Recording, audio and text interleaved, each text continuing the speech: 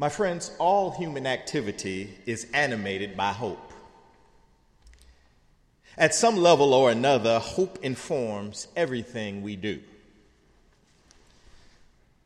When a couple elects to unite in holy matrimony, they understand that their relationship is based in love and guided by hope.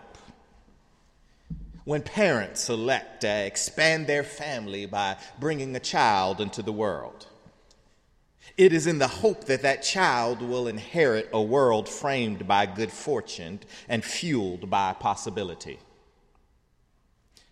When that child matures into the knowledge of cause and effect, they begin to hope that their choices and their actions will bring about desired results. This is why that this week, in fact, we will celebrate the class of 2015. And in so many ways, commencement season is a celebration of hope. Hope fulfilled. Dreams, desires, and determination realized. Students graduating from this university represent not only their hopes, but the hopes of so many others. There was the hope of that benefactor that contributed money generations ago. They had faith that one day the seed of their financial gift would grow to educate innumerable students. There was the hope of that Korean immigrant, a hope now realized in that granddaughter graduating from medical school. 50 years ago, they came to this country with the hope that they could provide their children's children with expanded opportunities. Similarly, this week, we will see the hope of a North Carolina tobacco farmer, Walter Washington. That farmer's hope will march across the stage as his great-grandson will accept a degree from Harvard College. Hope. That thing in which we believe in, though it's based on little tangible evidence, hope. That ideal in which we put our trust and informs our actions, hope. A commitment to a vision that to others may appear implausible, immature, and inconceivable. Yet it provides life for those with the will and the courage to believe. Nevertheless, my friends, while we gather here this week to celebrate the class of 2015, while we congregate to celebrate the hopes of generations that came before us, and while we assemble to honor the faith of those who made success possible, there's something that you and I must always remember, and that is that hope is a perpetual challenge. Hope is an ongoing responsibility. Commencement marks the completion of an educational task, but the term itself literally means beginning. And the same is true for hope. Hope beckons us. Hope pushes us to go forth. Hope impels us to extend that which we now know is possible, to confront a new challenge of impossibility. In other words, hope is hard. Hope allows us to celebrate only long enough to imagine a new horizon and conceive of new possibilities. This is why we must be mindful that the euphoria of a particular dream fulfilled can often leave us with a crushing hangover of unanswered questions. Questions like, what do I do now? Now that I stand on the shoulders and benefited from the hopes of others, what is my call and what's my demand? Questions like, how do I accept my duty to accept hope's challenge? And questions like, how do I set out on my quest to dream the impossible, fight the unbeatable, bear the unbearable, and reach the unreachable? These are the difficult questions facing you, class of 2015. Just as these are the difficult questions facing all of us, whether we graduated from school 5 years ago or 50 years ago. Whether we graduated from the school of business or the school of hard knocks, hope holds us to account. Hope is a never-ending question that eludes any correct answer, even as it demands from us constant attention.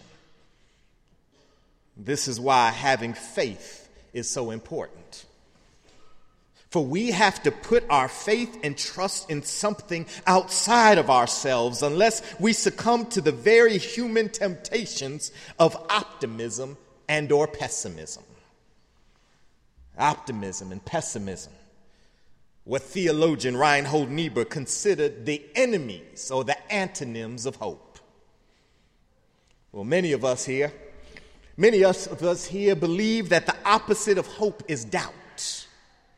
But I am here to say that that is theologically incorrect. For the opposite of hope is not doubt. The opposite of hope is certainty. And certainty is a coin with two dangerous sides. One side being optimism and the other side being pessimism. For optimism is counter to hope because it's grounded in a certainty that life will always get better. It's a belief that goodness and progress will always roll in on the wheels of inevitability. Yet this is the sort of certainty that short circuits our human capacity to act.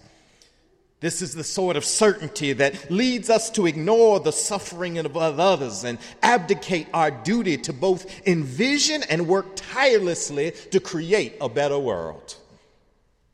Hope is that which we cannot see.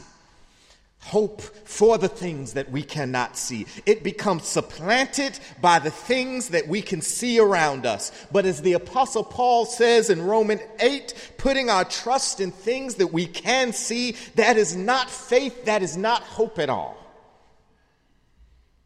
This is why whenever you and I put our trust in our own ability and our own intelligence, whenever we put our faith in our human capacity to do good, and whenever we rely on the attainment of creature comforts and material possessions to make us happy, we have allowed ourselves to be trapped in optimism that ensnares us. And anybody here who's lived long enough or lived well enough can testify that suffering, evil, and disappointment are as ever present as the air we breathe.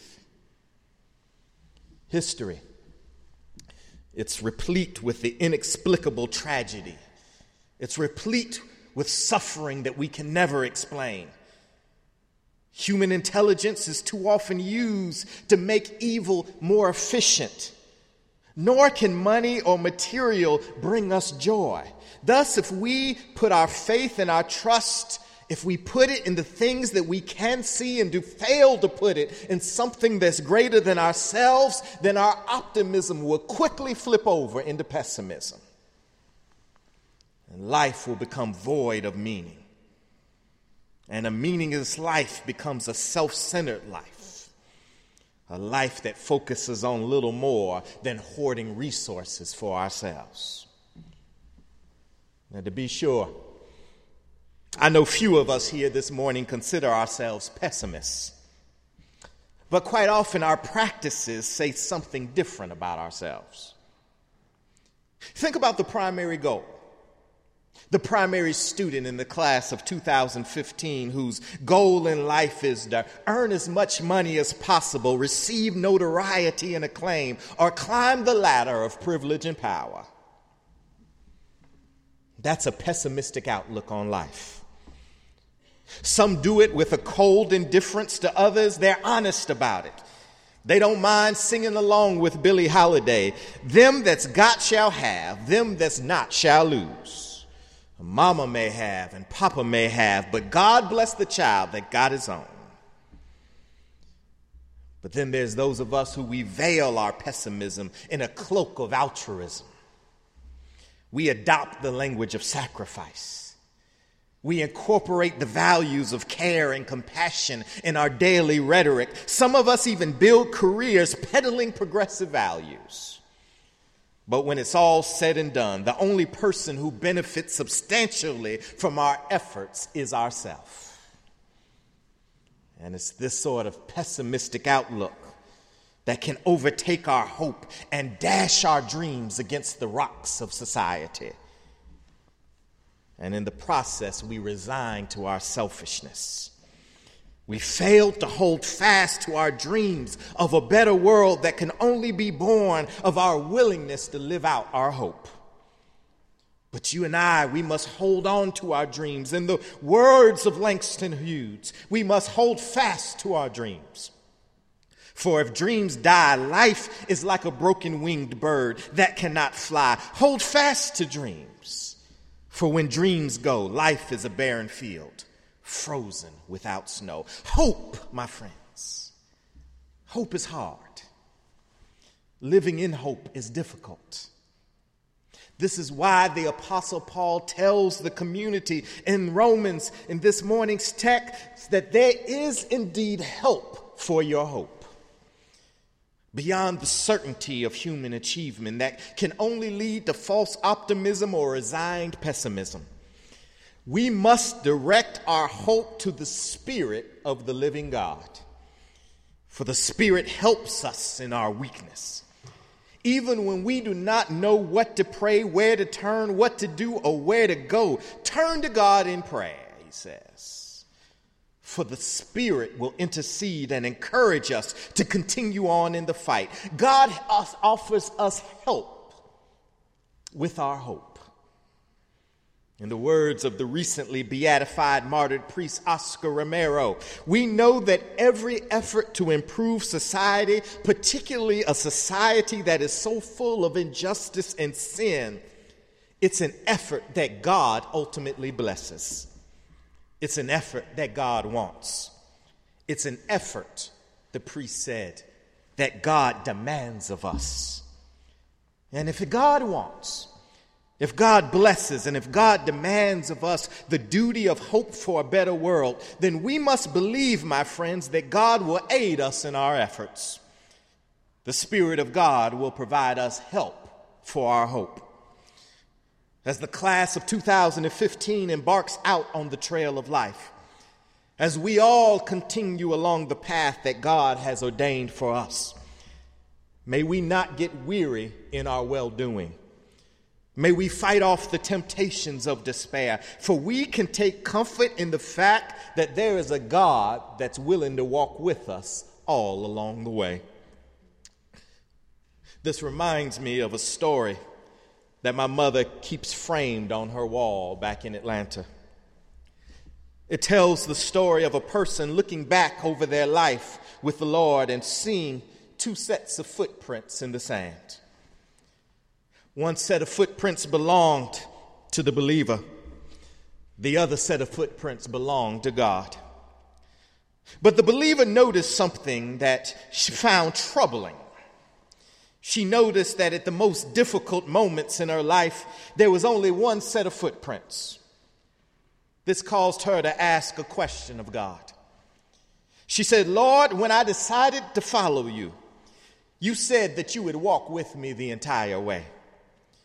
Lord, when I put my trust in you, I believed that you would never leave me nor forsake me. Yet, when I was at my lowest, when I suffered from fear and from doubt, when I suffered from despondency, depression, and the death of loved ones, I only see one set of footprints in the sand.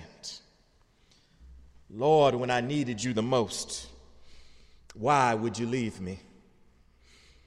And to this the Lord replied, my precious child, I told you that I would never leave you nor forsake you. I told you that I would be a friend that would stick closer than a brother or a sister. And when you see only one set of footprints, you need to know that those footprints do not belong to you, for they belong to me.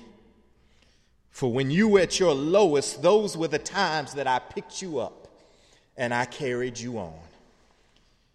And for somebody here today, for somebody here who feels that you might be running low on hope, for somebody here who is not sure where to go or where to turn, I'm here to tell you to keep walking on in hope. For when the storms of life are raging and you're frustrated and fall into despair, trust and know that the Lord will pick you up and carry you safe in God's arms. Keep the faith. Hold on, class of 2015. Hold on, my friends and believers, for the Spirit of God is help for us in our hope.